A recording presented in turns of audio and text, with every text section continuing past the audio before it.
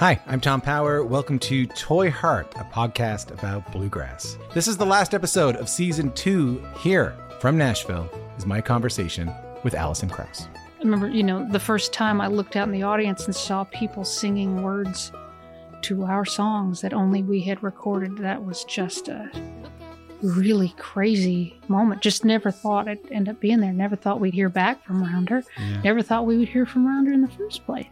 If this is your first time listening, you can hear full interviews with Jerry Douglas, Alison Brown, Bela Fleck, Larry Sparks, Jody Stecker, and so many more wherever you get your podcast. Thank you so much for listening. Later on.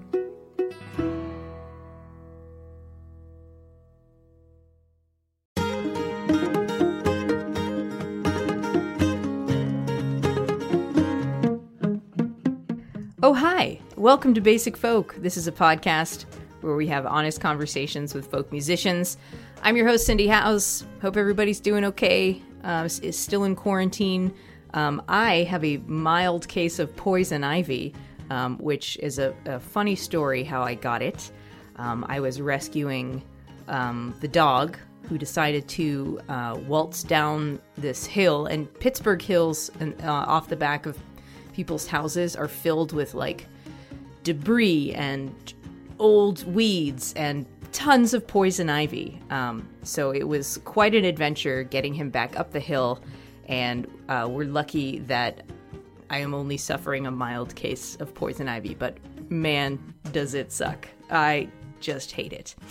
Anyways, you're here today to listen to an interview with Nerissa Nields. Nerissa is a guitarist, songwriter, and singer, best known for performing with her sister Katrina in The Nields, and they perform as a duo together. She grew up outside of Washington, D.C., surrounded by music and politics, which had a profound impact on her formative years. She especially found herself greatly influenced by the music of Pete Seeger. These days, Nerissa finds it more difficult to find common ground with those she disagrees with politically, but she's refreshingly honest about how she feels. In fact, this whole conversation with Nerissa is filled with incredibly honest and revealing realizations that she's discovered along the way. I really appreciated her forwardness with some pretty sensitive questions, like considering a childless life after her divorce in her mid-30s. I admire how much she was willing to put her story out there for others. I've been a huge fan of the Nields since high school, and Nerissa's music actually really changed my life and opened my eyes to a modern-era underground folk movement. What's wild is that the first time I saw the Nields was at Mixfest in 1999. Mix 98.5 was a hot AC station in the Boston area, and for a while they hosted a concert every year in Government Center in downtown Boston. So the Nields were playing alongside Ben Folds 5, Fleming and John, and those were the two acts that I was brought there by Ben Folds 5 and Fleming and John. That's who I was there to see. Also Duran Duran and Lou Vega, the Mambo No. 5 guy, performed. It was wild. Anyways, I discovered the Nields then and loved their music and fell in love with their music, and this was quite a thrill to talk to Nerissa. Appreciate you listening, and we'll get into our conversation with Nerissa Nields on Basic Folk. Thank you so much for talking to me. So you grew up outside of Washington, D.C., and I was wondering if you could talk about like what your family looked like, siblings and parents. And also, can you explain the vibe of your family? It sounds like a pretty special vibe. Yeah. Well, we're originally from New York City, both sides, and my parents were betrothed to each other when their younger sisters were in kindergarten. So the two families, and they didn't actually meet till they were teenagers, but the two families were in the same social circles. So I grew up with this idea of, and this reality of a very close family where both sides, knew each other and loved each other, and holidays were spent with both families together. And I think that probably had a significant influence. There were lots of musicians in my family, and Katrina's in my family. The two huge values were music and political justice, democracy, principles of equality and justice for all. And that behind both of those sort of moral pillars was this sense of community and love and trying to do good in the world. My parents' first date was to see a Weavers concert, and they fell in love to the folk song, Last Night I Had the Strangest Dream. And they took Katrina and me and our younger sister Abigail, to see Pete Seeger and Arlo Guthrie every year at Wolf Trap. We would go see Peter, Paul, and Mary. We grew up listening to Odetta records, and my father singing all manner of folk songs and spirituals with his acoustic guitar, and my mother harmonizing. So if that gives you a view. And we went to schools that were very supportive of the performing arts, very encouraging of the performing arts, and we both participated heavily in those things. I know Pete Seeger has had a huge influence on your family, and your dad had a direct connection to him. Like, didn't Pete Seeger give him a singing lesson as a kid? More than that, of course, Pete Seeger was blacklisted in the 50s for his refusing to testify against his friends in Congress during the House Un-American Activities Committee meetings. He pleaded the First Amendment rather than the Fifth and said, I have the right to say whatever I want to say and to sing whatever I want to sing. And for that, he was blacklisted, and he couldn't perform in theaters, in most venues. But he was hired by a lot of colleges and schools to sing to young people, and his brother happened to be the geography teacher at my dad's elementary school. So Pete Seeger came in very frequently, as a guest of his brother to sing to the kids. Oh, wow. And I want to talk about seeing Pete Seeger and Arlo Guthrie perform in concert. You said you'd watch every year. What impression did he leave on you as a young person? Like, you got to see him, I don't know for how many years long, but... Years. I mean, yeah. I can't count the years. The image that's coming to mind is, and I know Katrina would say this too, I just remember, they would swap songs, and then they would also sing songs together, Arlo and Pete. And they were so lovely to each other. So one of the things I got from those concerts was this real camaraderie and sharing artistically and generosity. Nobody was trying to outdo the other. And I remember one time they were sort of ad-libbing a little bit, and Pete was going to sing a song, and they said, you know what, Arlo, you sing this song. I'm just going to listen. And Pete lay down on the stage, and I will never forget this, he was wearing running shoes, like old beat up running shoes. And I remember his long feet and his long legs stretched out on the stage, and he was just tapping one of his running shoes, tap, tap, tap, along to Arlo's piano playing and singing, and just totally enjoying himself, totally relaxed, lying on the stage. And I think that had a gigantic influence on both of us. Like, we don't need to put on some fancy show. We're all here to enjoy the music and to kind of claim a higher purpose, which is fairness and love and joy and kind of encouraging each other through music and participation. You said this about attending church with those people in your community, in the community of Washington, D.C. You interface with a lot of people that had different political views than you and your family. Yeah. This is kind of a long quote, sorry. We worshipped with government bureaucrats and lobbyists and Pentagon employees. We might have been a congregation divided by politics, but we all knew that everyone in that space loved their country and loved their God. Can you expand on finding that commonality with people who disagree with you at church, and how does that practice translate for you outside of church and possibly in your writing? Oh, man. Well, let me first of all say that was kind of an ideal situation and an ideal time, and I don't feel that way today. I wish I could say otherwise, but I live in this very progressive town in Western Massachusetts.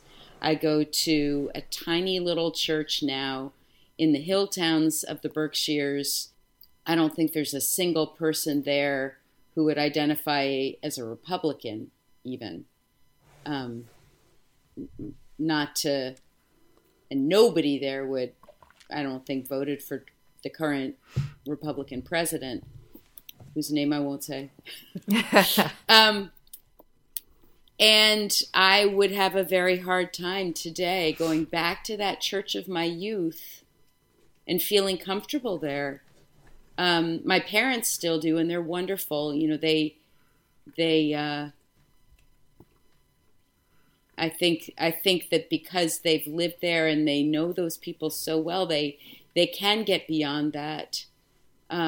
So I don't, and I'm not patting myself on the back at all. I wish I weren't like this, but I feel like I too have just become sort of part of the detritus of what's happened in this country in terms of polarization.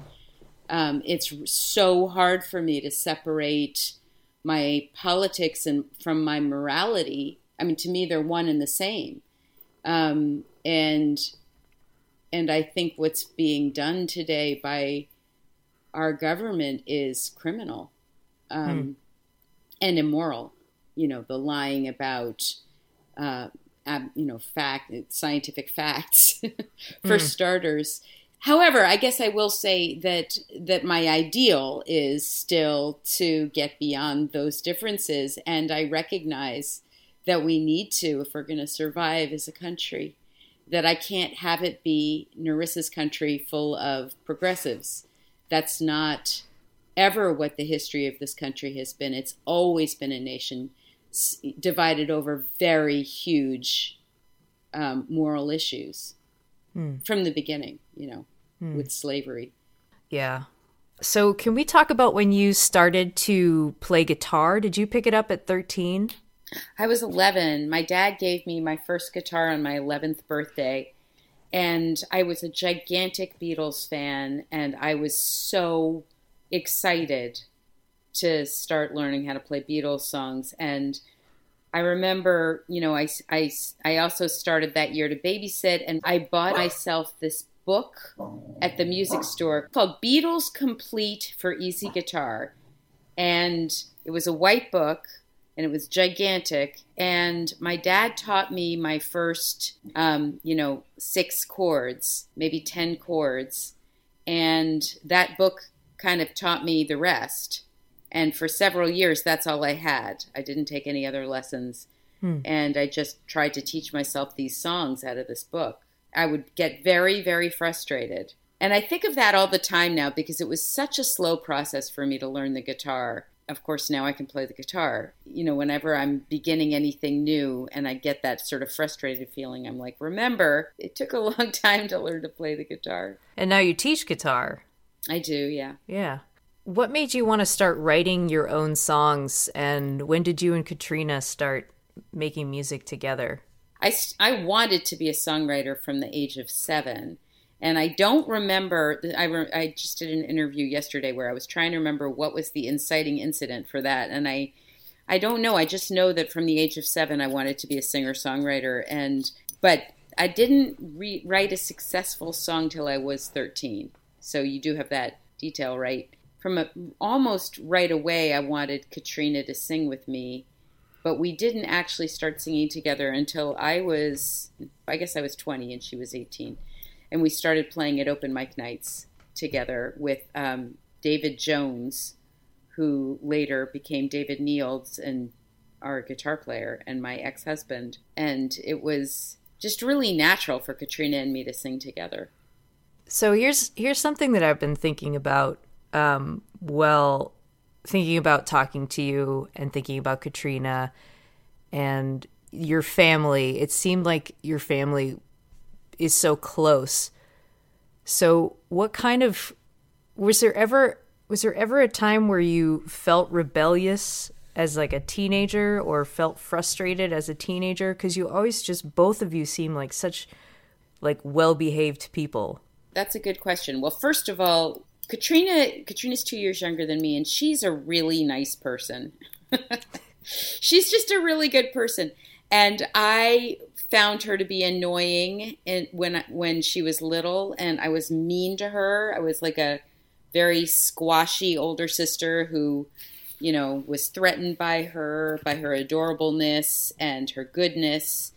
And I sort of see myself as like not so much rebellious in a big way, but, cranky. I was like the cranky kid in the family, the kid who didn't want to go along with everybody else. I wanted to be on my own. And I just decided one day when I was 15 that I wanted to be friends with her. I was like, why am I wasting all this time being cranky? I'm going to be nice to this awesome person who loves me so much. And I literally told her, it was Christmas, and I was like, I am so sorry for being a jerk to you all these years. I made you a book of poems and songs and photographs. Can we be friends? And she was like, oh, okay. And we were friends after that. And we were pretty good teenagers. We were pretty unrebellious in the sort of traditional ways. We were kind of good. I mean, I don't have any horrible rock and roll stories to tell you. We were lucky. I think we sort of avoided that whole period of drug addiction and, terrible behavior. Did you ever get any speeding tickets? Oh, yeah. Definitely. Yeah. And car accidents. Geez, hopefully nothing serious. Nothing serious. Good. You are a cum laude graduate of Yale. You have a BA with honors in English. Could you talk about how Yale changed you as a writer? In some ways, Yale was good for me. In some ways, Yale was a little bit of a hindrance. I'm sure that just kind of being immersed in that community sharpened me to a great extent. And one of the reasons I wanted to go to Yale was something an older classmate of mine from my high school said. She had gotten into Yale, and she came back after a couple of years and said to me, you're really getting educated by your peers when you're at Yale. It's not so much your professors, it's your peers.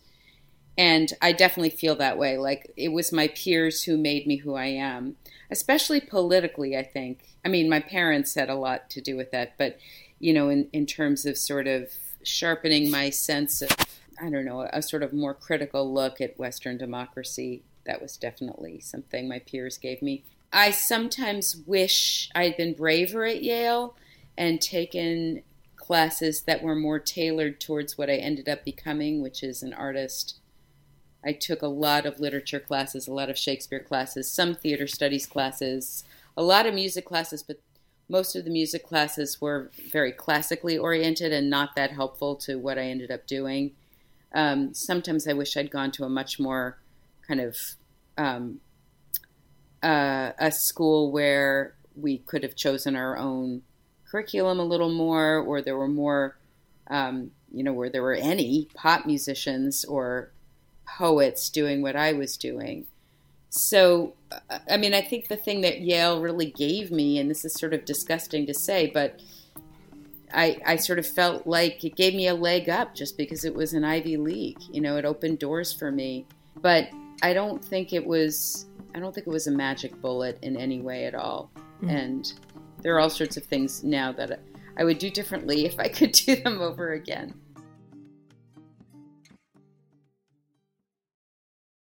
The Neilds seemed like a band that were always fully themselves, like you were saying, and that includes the way that you looked. What kind of intentionality was given to the physical look of the group? Did you and Katrina ever feel pressure to change what you look like? No, I mean, I think Katrina and I are women born in the late 20th century who have all the issues that women born in our time have. Like, we know we're supposed to look attractive, and I don't think we tried to not look attractive. I don't think we went crazy over it. We certainly didn't hire makeup people or do our hair, but we sort of had, each of us, I think, our own idea of what was our own comfort level with those issues. So we had fun going shopping. We had fun like figuring out, looking at each other and saying, how does this look on me? How does this look on you? But it was just what we wanted to do. It wasn't like we were, again, putting on a mustache, like we were just like, well, this is a fun thing to wear and it looks good on me, so I'm going to wear this. We would watch MTV, we would see what other, or VH1, and we would see what other artists in our genre were wearing and get ideas from them. But we didn't look very different from the way we looked in high school or college. Probably cared a little bit more, but that came out of a sense of fun, not a sense of, oh, they're making me look like this, Right. Well, that's good to hear. So in 1996, there were a couple of things that happened due to record label bureaucracy and a broken down van. It kind of changed the course of everything for the band. But you had this like really big fundraiser to raise a bunch of money for a new van. And I read that it brought fans from all over the world together. Yeah. So that was actually 1998. It was 96 is when we got signed and released Gotta Get Over Greta. And we drove the van around, that first van, Moby Wan Van Kenobi, the white van, for, hundreds of thousands of miles all over the continent.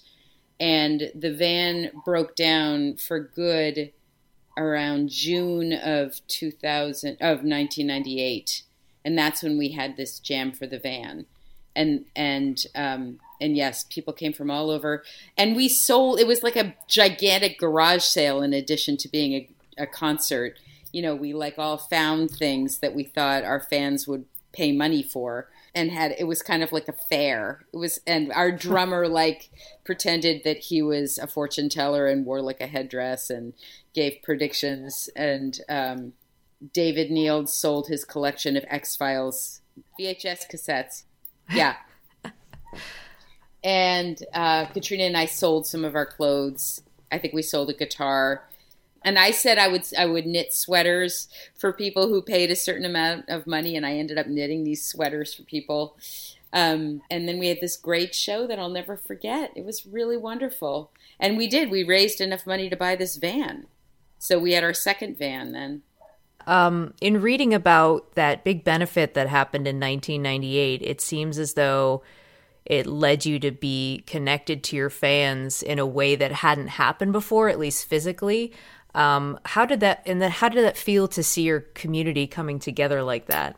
Well, I don't think that was new. I mean, it was like a big reunion, but I think from the beginning we had a very unusually tight connection with our fans. And from the beginning, we would have these fans who would vie with each other to see who could come to the most shows. We had fans who would make us action figures of ourselves and, like bring us candy and, we knew their names and we knew to this day, like I know the names of many, many, many of our fans and know the names of their children. And, we've sung at people's weddings. We've lost fans. Fans have died, but we would have all sorts of fans that would like follow our van on road trips, they would have road trips around our tours and they would just come to every show on a tour. So what was unusual about Jam for the Fans was just that all these fans were coming from all over the country together and they got to know each other.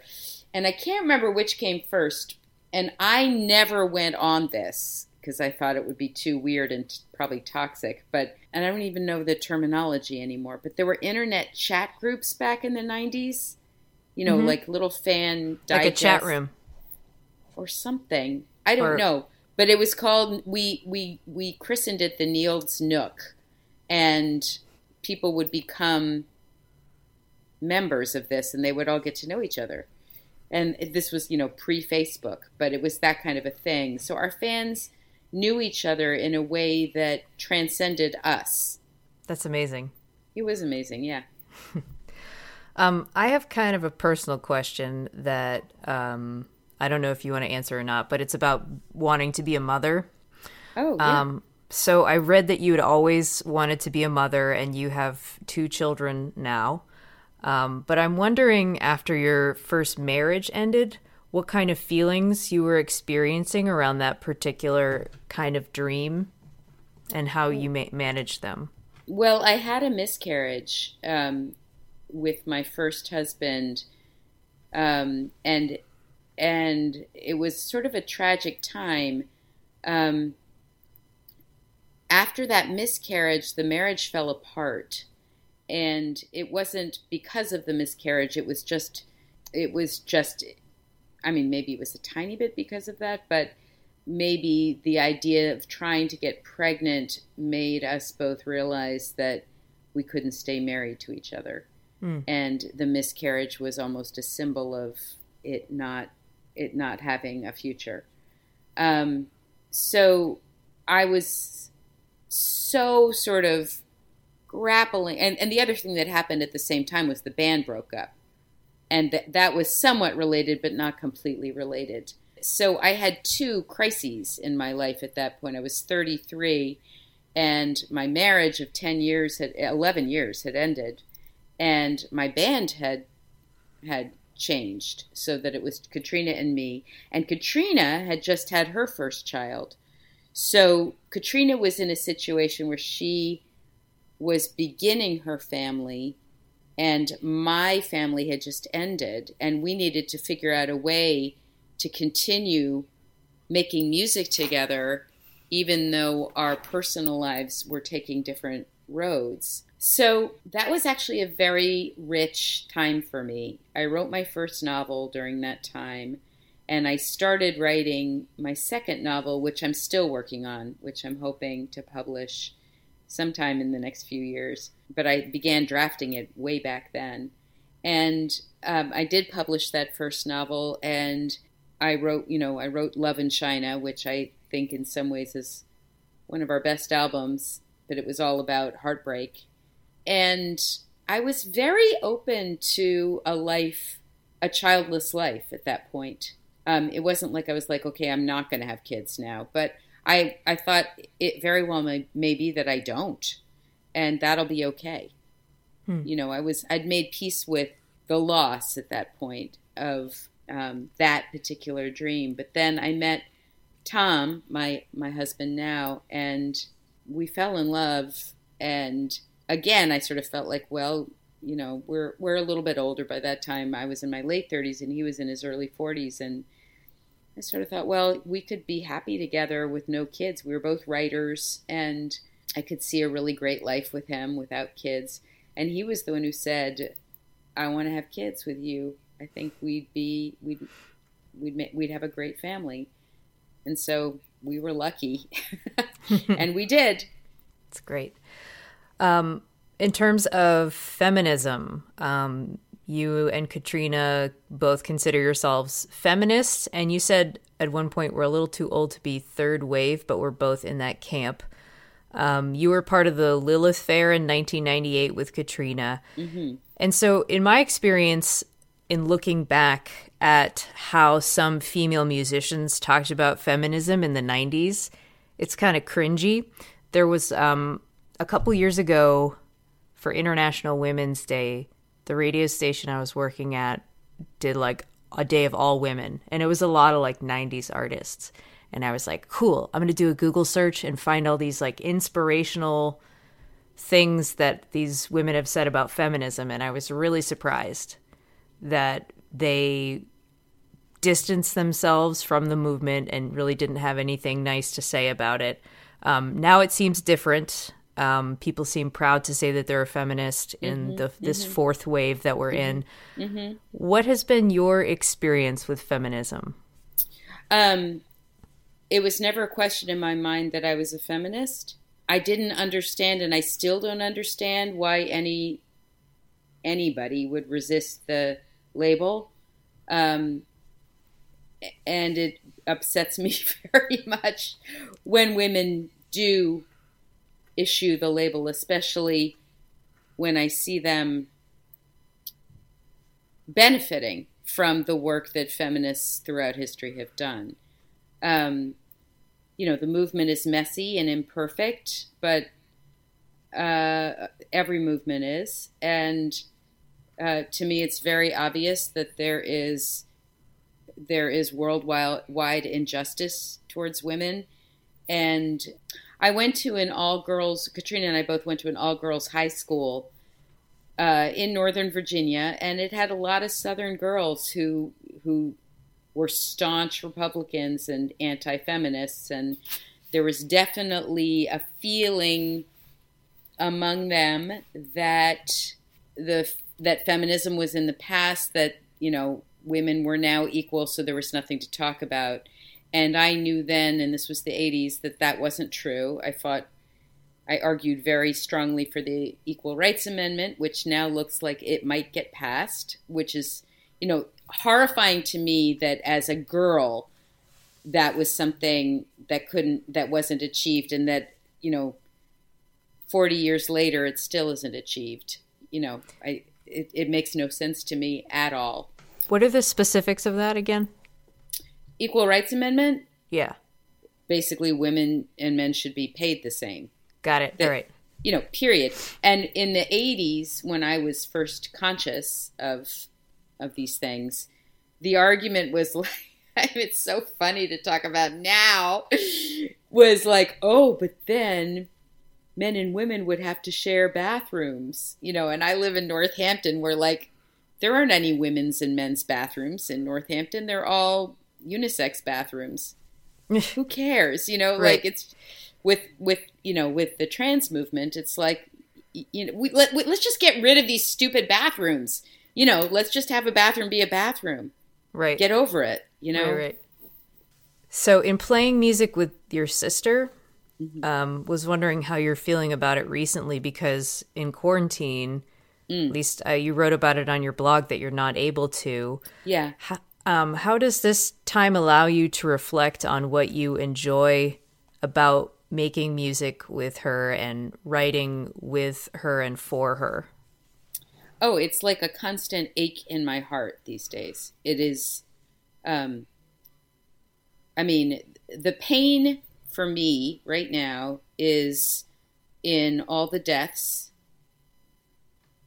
and the illness, the lies the right wing is spewing about what's going on, and the dishonesty and the, I think very short-sighted lack of action that has been taken by the Republican side of the aisle, and certainly by the administration. Selfishly, and in my personal life, I really have everything I need except for my sister and music. I'm safe in my house. I live in its lovely town, and I have a lovely home, and my family's all with me, and I'm pretty happy. And I get to do my writing and my writing classes on Zoom, so all of that's fine. What's not fine is that we've had to cancel all of our shows, and I can only see my sister from a distance of 10 feet away. We did do one song together, and videoed it and put it up on our Facebook page. And today we've been doing Facebook Live, one of us on an iPhone and the other one on the screen, who's holding up the iPhone. And we do that once a week. And today we were talking to our fans on Facebook Live about what they would like. And we said, how about on Sunday, which is supposed to be a nice day. It's supposed to be sunny and in the 60s. We will get together at Katrina's porch and we will do a little concert. We'll record it and we'll put it on YouTube and then post it on Facebook. So we were taking requests and we plan to do this, and I'm going to go learn those requests. I mean, they're all songs that I wrote, but I have to go, practice them. Right. Remember them. A lot of them are from the 90s. And we'll have that to look forward to. So, I don't know what's going to happen. I really don't know what's going to happen. I don't know which of our shows in the future are going to stay on the books and which ones are going to have to be canceled. But I do know, and I was just saying this morning to somebody else, I do know that I will sing with her again. I just don't know when. And I know we will make another album. I just don't know when. We actually have a bunch of songs for the next album. So that's great. Yeah. You have writing retreats and have run them for many years, first in the Big Yellow House and now the Little Blue House. It's a total joy, except, of course, nobody can come to my house anymore because of the quarantine. So I moved everything to Zoom. How's that going? It's actually great. It's great. It's sort of like what you were saying with Jam with the Fans. It's people from all over can now be in a group together. So I've got these groups with people from all over the country. And that's very sweet to mix people up and introduce people to, I know them all, but they don't know each other. So, and I love that. I love introducing wonderful people to each other. What instigated the original desire to work with other writers in this format, and how have the retreats influenced your approach to writing? Well, back in 2002, and this was when I was writing my first novel, I joined a weekly writing group in Northampton led by a poet named Anna Kerwin. And she taught this method called Amherst Writers and Artists, which is a very sort of open-ended, supportive, write in the moment, and then share fresh work, and no negative feedback given. And it worked so well for me as a writer that I thought, I was like, well, this works. This is great. And I saw it work for other people. And then, again, this is right after my divorce. My first husband and I had a home in Hatfield, Massachusetts, which is a farming town, a family town, a town full of families. And I was now a single woman, and I wanted to move to Northampton. And I found this house in Northampton that was too expensive for me. And but I walked into the house and I had a vision of people sitting around the front room writing. And I thought, oh my God, I could do that. I could run writing groups out of my living room. And I did. I mean, like I bought the house like the next day. I took a huge gamble, bought the house, and within 8 weeks, I was running workshops in there. It just was magic. And I've never stopped. That was 2003. Can you talk about where you live now? You live in Northampton? Yeah. In Western Mass. What's special about the place and how it might inspire your creativity? Oh my God, I love this place. Katrina and I fell in love with Northampton in the early 90s when we were living in Connecticut, and we would come up and see shows at the Iron Horse, and we got to play at the Iron Horse, right at the beginning of our career, and we just thought, if I could live anywhere in the world, I would live here. And we traveled all around the country and all around the continent, and we never found a place we liked more than Northampton. So this is where we settled down. It's definitely my chosen community. I love the fact that it's a small city, but it has the sort of, it's a little bit of a crossroads between Boston and New York. We have a lot of New Yorkers who came up here after 9/11. We have a lot of people who used to live in Boston who came out here to get a quieter life. And it's got the 5 colleges. So it's full of academics and intellectuals and artists, and it's full of musicians. And it's this very progressive community. It's feminist, it's where Smith College is. My son, I think, really doesn't understand what sexism is, because he's grown up here, and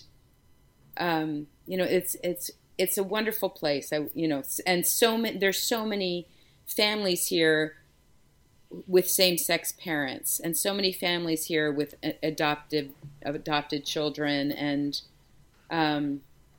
it's definitely not perfect, but it's family now. It's home, it's family, it's my community. I love it. Lovely. I love it too.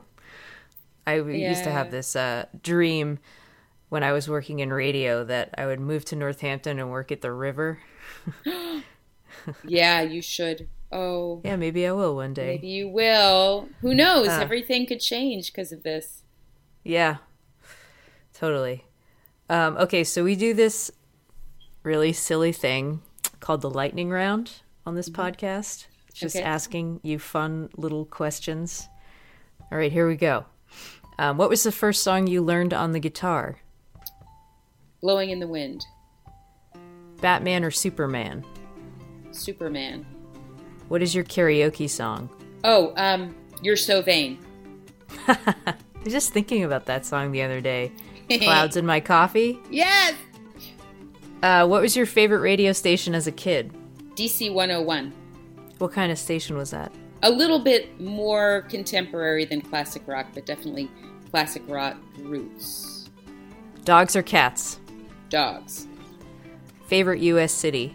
Well, the first one that came to my head was Manhattan, New York City. The first album you bought with your own money? Oh, that's easy. The Beatles, 1967 to 1970, the Blue Album. What was the first concert you went to? Well, it depends. The first concert I went to was David Bowie's Let's Dance tour. What? Yeah, that's pretty cool, right? That's better than Beatlemania. You totally win. Thank you. That's so great. Yeah, 1982. What was it like? Quick synopsis. The only thing I really remember, it was very 80s, you know? It was very David Bowie in the 80s, and I just remember he had like a giant, like this big, you can't see my hands, but, you know, beach ball of the world. It was like a globe beach ball, and he batted it out into the audience during when he sang Let's Dance, and the audience like flipped it around. Nice. Trying to like figure out what that has to do with Let's Dance, but I know and I may be wrong. It may have been a different song. Who knows? What was the last book you read? Okay, wait. Right now I'm reading Camus, The Plague. Oh, I know. Such a Fun Age by Kylie Reid. Is that good? It's okay. It's worth reading for sure. I liked the title a lot. I haven't read anything about it. She's African American. She's young, the author. And it's a first novel, and I think it's a great debut. I think she's going to do great things. What's your dream collaboration? I have it with my sister. Oh.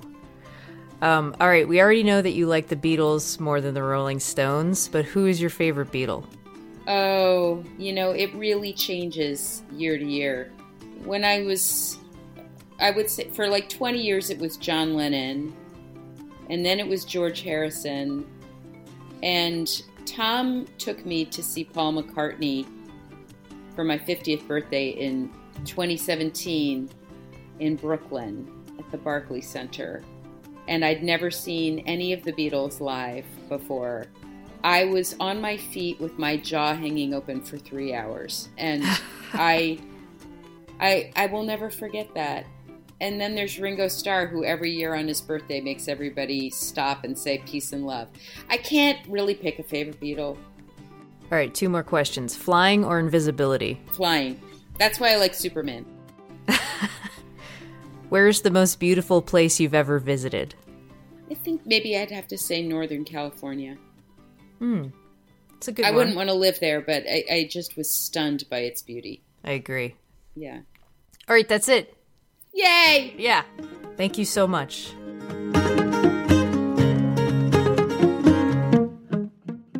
Basic Folk was produced by Laura McCarthy this week, and we'll give a shout out to recent Emerson graduate Adam Corey, who is also producer for Basic Folk. Congratulations on your graduation. Lindsay Myers is our business manager. Alex Stanton of the band Townspeople does our music. I'm Cindy Howes. Basic Folk is part of the Pantheon podcast group. You can find more information and all of the episodes of Basic Folk at the website cindyhouse.net. And that's it. I'm just going to try to not scratch this poison ivy.